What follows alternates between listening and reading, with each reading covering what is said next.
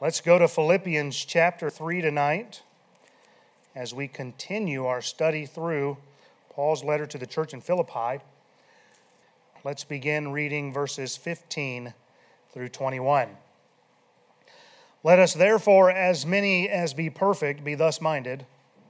And if anything ye be otherwise minded, God shall reveal even this unto you.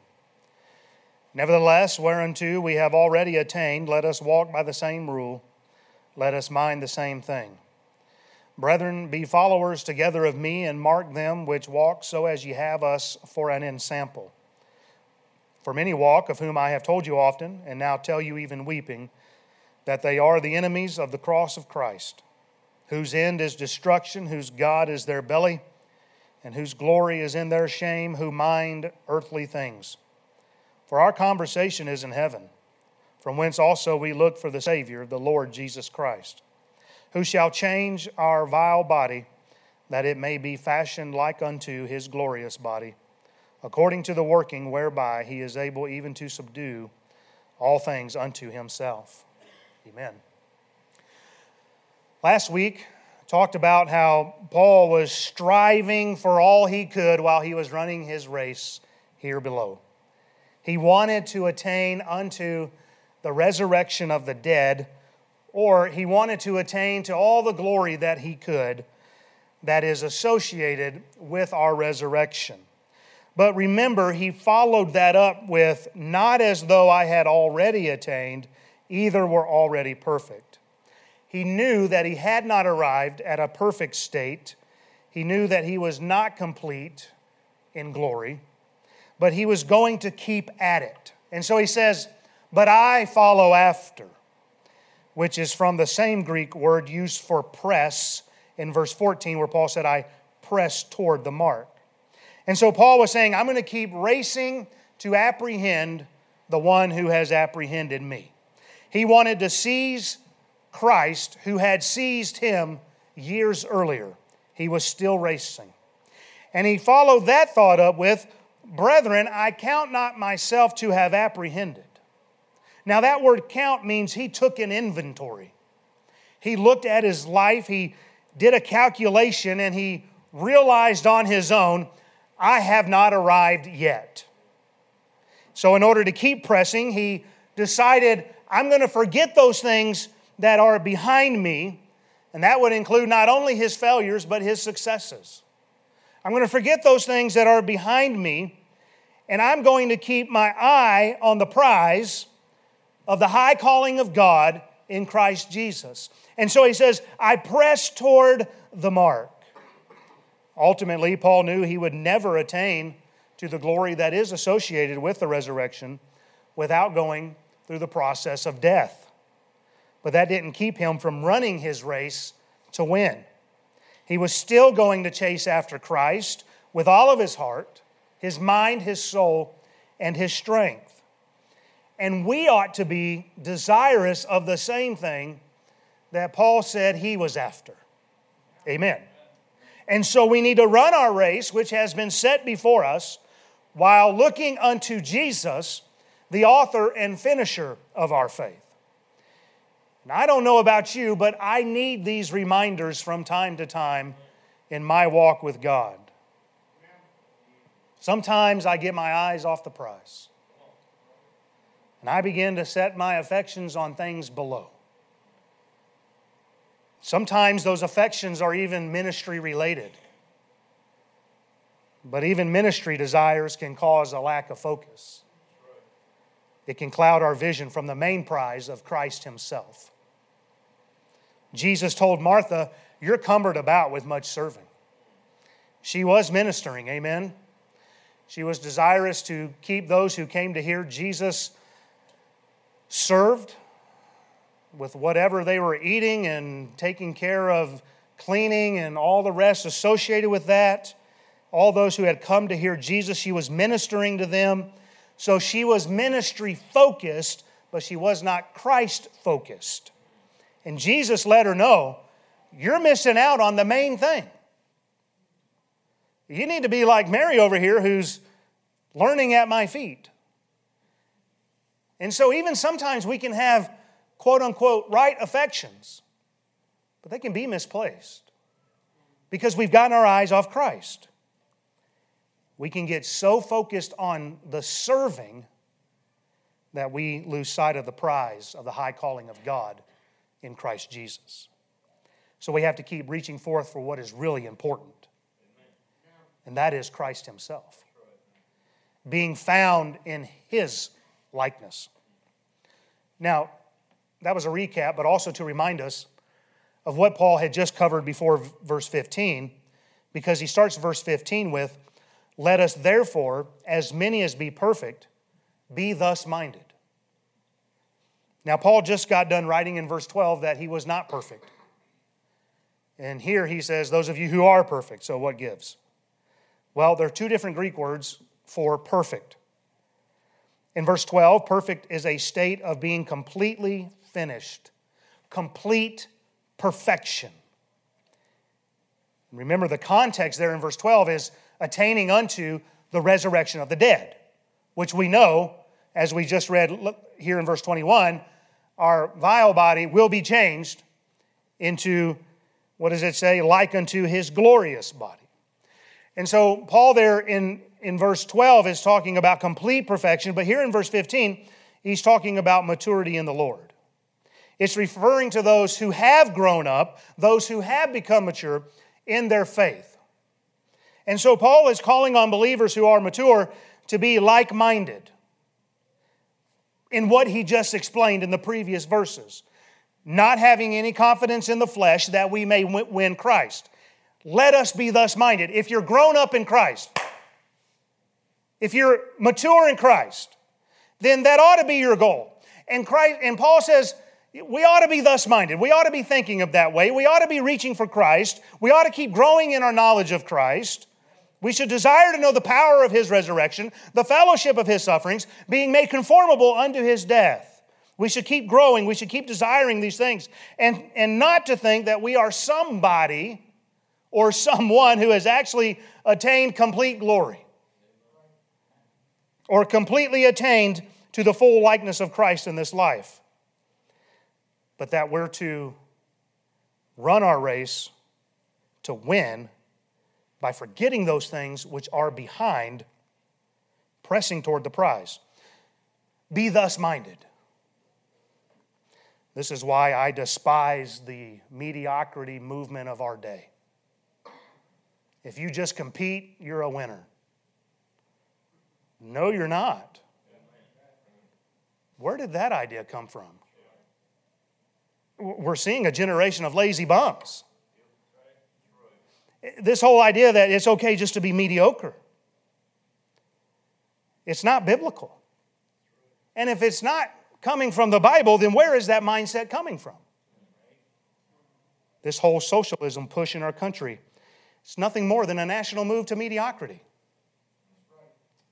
Why strive to be your best if we're all going to end up at the same level anyhow? What did Syndrome say in Incredibles? When everyone's super, then nobody will be. We're becoming even more lazy in our society. And more laziness breeds more mediocrity. Meanwhile, under the inspiration of the Holy Ghost here, Paul is saying we all need to give it our best. We don't need to settle for mediocrity. We don't need mediocre Christians. But we should strive to be victorious Christians. That's what the Bible teaches. 1 Corinthians 9:24, Paul said, "Know ye not they which run in a race run all, but one receiveth the prize? So run that ye may obtain."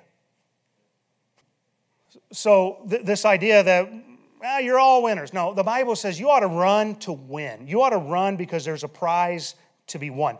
Paul wrote to Timothy in 2 Timothy 2:5, "And if a man also strive for masteries, yet is he not crowned, except he strive lawfully." In other words, there's a right way and a wrong way to compete in our race. There's a right way and a wrong way to go for the prize. But only those who do it lawfully will be crowned. In the previous verses 7 through 14, Paul gave us the lawful way to strive for the mastery. And now he's calling these Philippians to be like-minded. And we ought to aim for complete perfection in Christ. Because listen, I know. Well, you just don't understand what I'm going through, and I just can't get victory. And we start settling for mediocrity. Well, you just don't understand. I'm so busy, and I'm just too tired to come to church on Sunday night or Wednesday night. And it breeds mediocrity. Well, you just don't understand. I got to be up work early, and I don't have time to read my Bible. Mediocrity sets in. You see what I'm saying? And we've got to be careful about it because we ought to be aiming for perfection. Paul said, I'm trying to get there. I'm trying to attain it. Even though he knew deep down he's not going to get it this side of heaven. He said, that's what I'm going for. If any of you are content to settle for mediocrity, or if any are willing to trust in themselves, or if any are willing to trust in their circumcision, as he explained earlier in the chapter, or if any think that they have arrived, then I trust God will show you the error of your thinking. And he will show you in those areas where you need to grow. And in this, we see that there ought to be some amount of grace and patience when it comes to those who are not yet mature in Christ. Because look what he says there at the end of verse 15. And if in anything ye be otherwise minded, God shall reveal even this unto you. So now he turns his attention to those who maybe don't have the same view.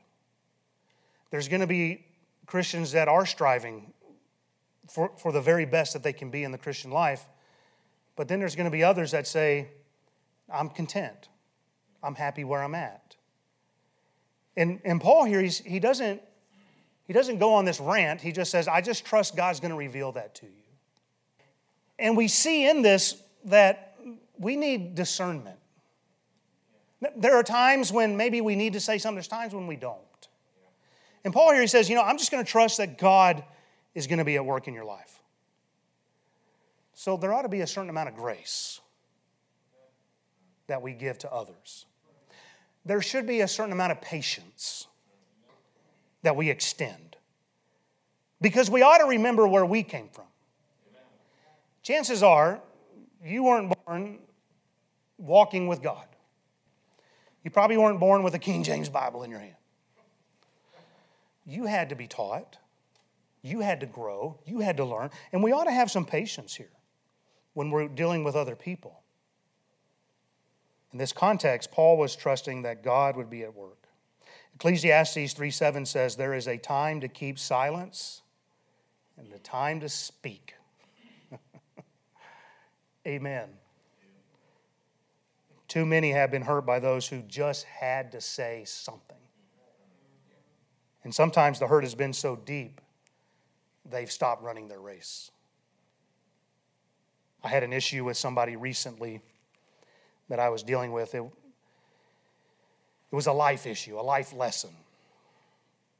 And I finally had to come to the place where I realized no amount of my lecturing was going to help matters any further.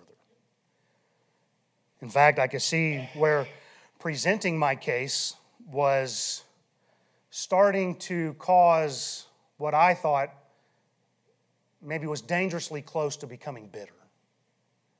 You could see it in their eyes. And so I made the decision that I was just going to step back from it a little bit. Now, I'll still help as they might allow me. Right? You hear what I'm saying? They come to me, sure. If they want help, sure. But I was going to stop pressing the issue and just allow God to reveal to them what they needed to learn. Even though this probably means they will end up learning the hard way.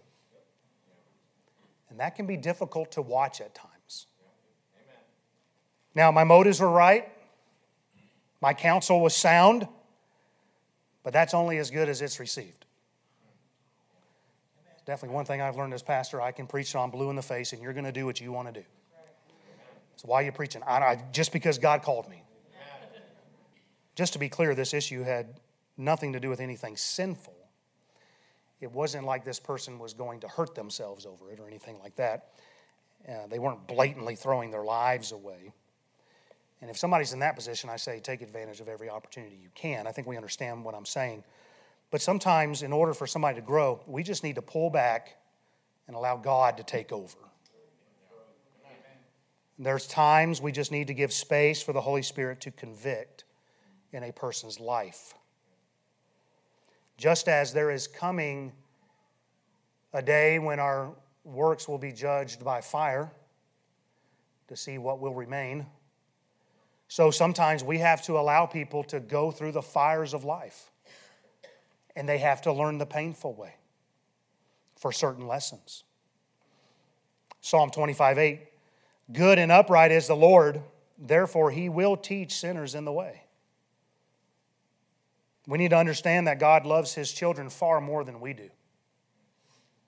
So we can trust that when we aren't able to get through to them, God will. But it'll be in His time and in His way. We just need to learn to trust His process. And I think that's the difficult part.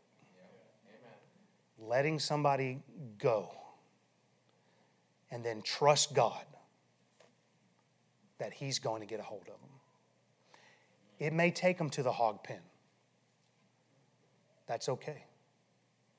Because God can send a drought in the whole land to draw one sinner back to his Father's house. We got to trust.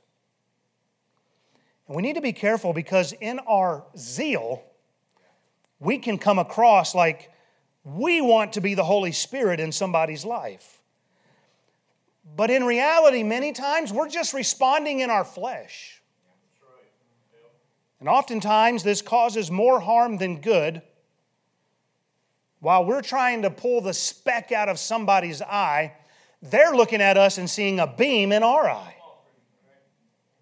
There's a difference between judging a situation and being judgmental. So we need to pray for discernment in every situation.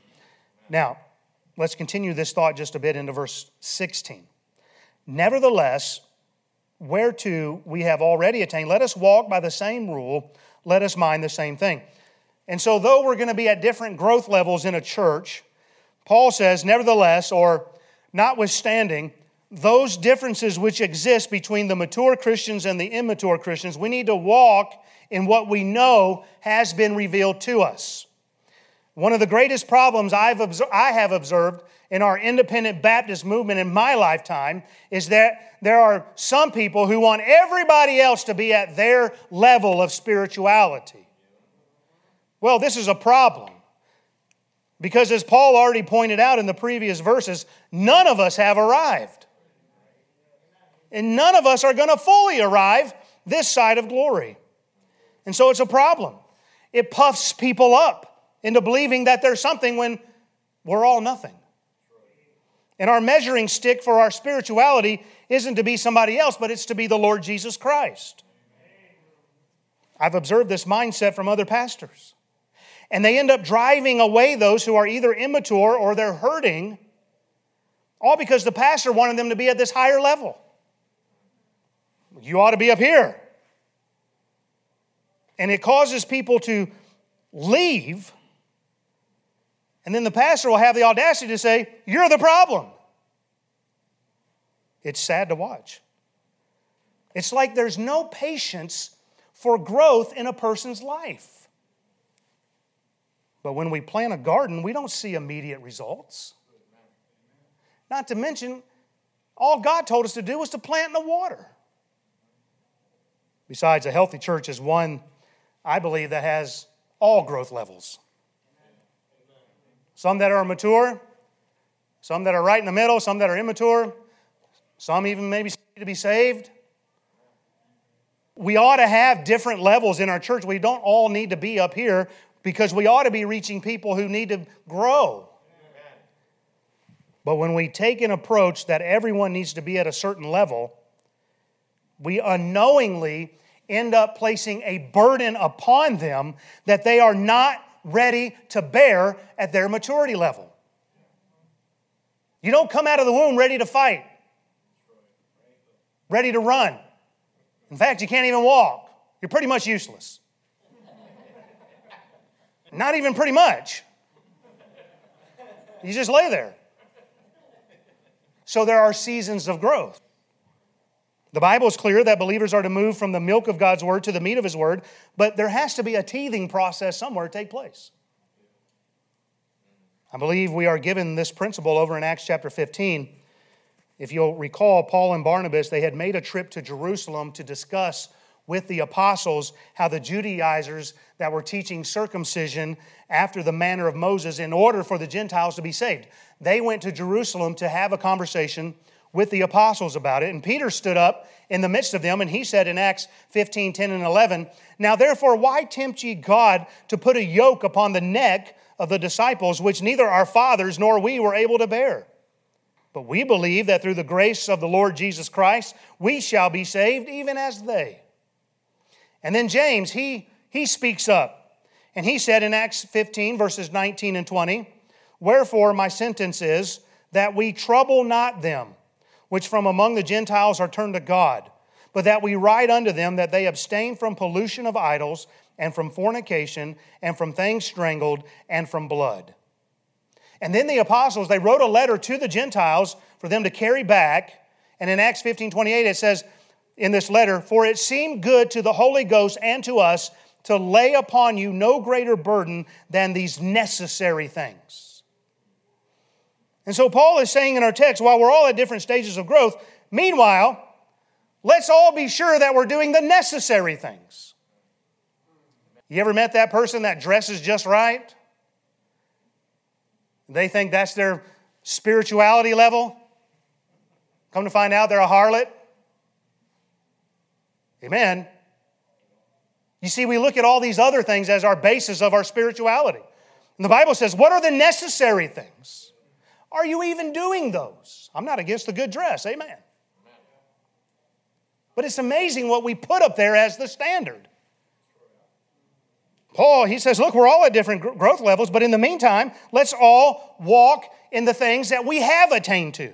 That's what he said there in verse 16.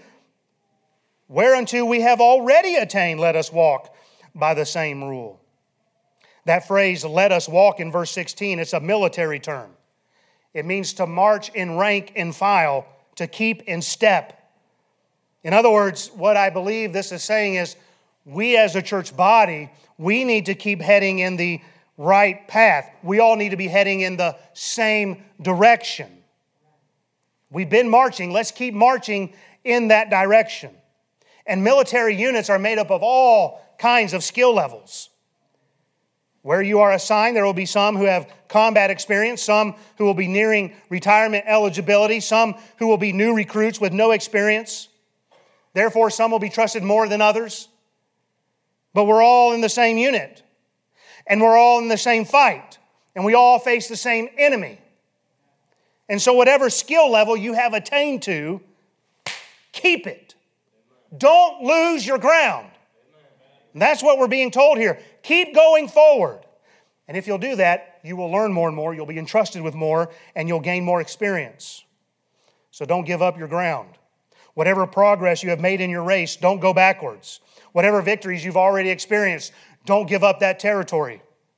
And regardless of where an individual is at, let us all keep the prize before us. Whether they're new, whether they're old, we all are looking at the same prize. You catching what I'm saying here? Let us all keep looking in the same direction. We're all in this together. Let us mind the same thing. Let us stay focused on the mission. So as far as we have been enlightened to our responsibilities in the faith, we need to do it heartily, using the Bible as our guide, looking to Christ, and considering all the other brethren our fellow soldiers in Christ. Paul is calling them to unity. Again, we've already seen this a couple times already in this letter. We need to unify around what we know is right, and then be kindly affectioned towards those who still need help. Romans 12:10. Be kindly affectioned one to another with brotherly love, in honor preferring one another. Those who are more spiritually mature and grown up need to be patient with new Christians. We should never despise those who are weaker and less mature. And likewise, new believers need to be careful about judging those who are old in the faith. If you've never put on a pair of boxing gloves, be careful how hard you judge the one that just got knocked down. There's always somebody that's going to tell you how to run your race, and they ain't even put on a pair of running shoes. Nobody likes a Monday morning quarterback. Nobody enjoys a backseat driver. Remember when Barney Fife would try to give Andy parenting advice? Barney never parented a day in his life. And yet he thought he knew better how to raise Opie than Andy. But who do you think had Opie's best interest in mind? Would it not be his father? Some people think they know how to pastor a church, and they've never done it. I'll tell you what I do through COVID. Some people think they know how to lead a choir. They can't even read music.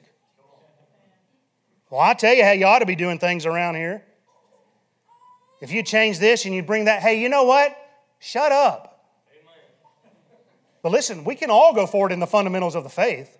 We can all press toward the same mark. We can all march together for the cause of Christ.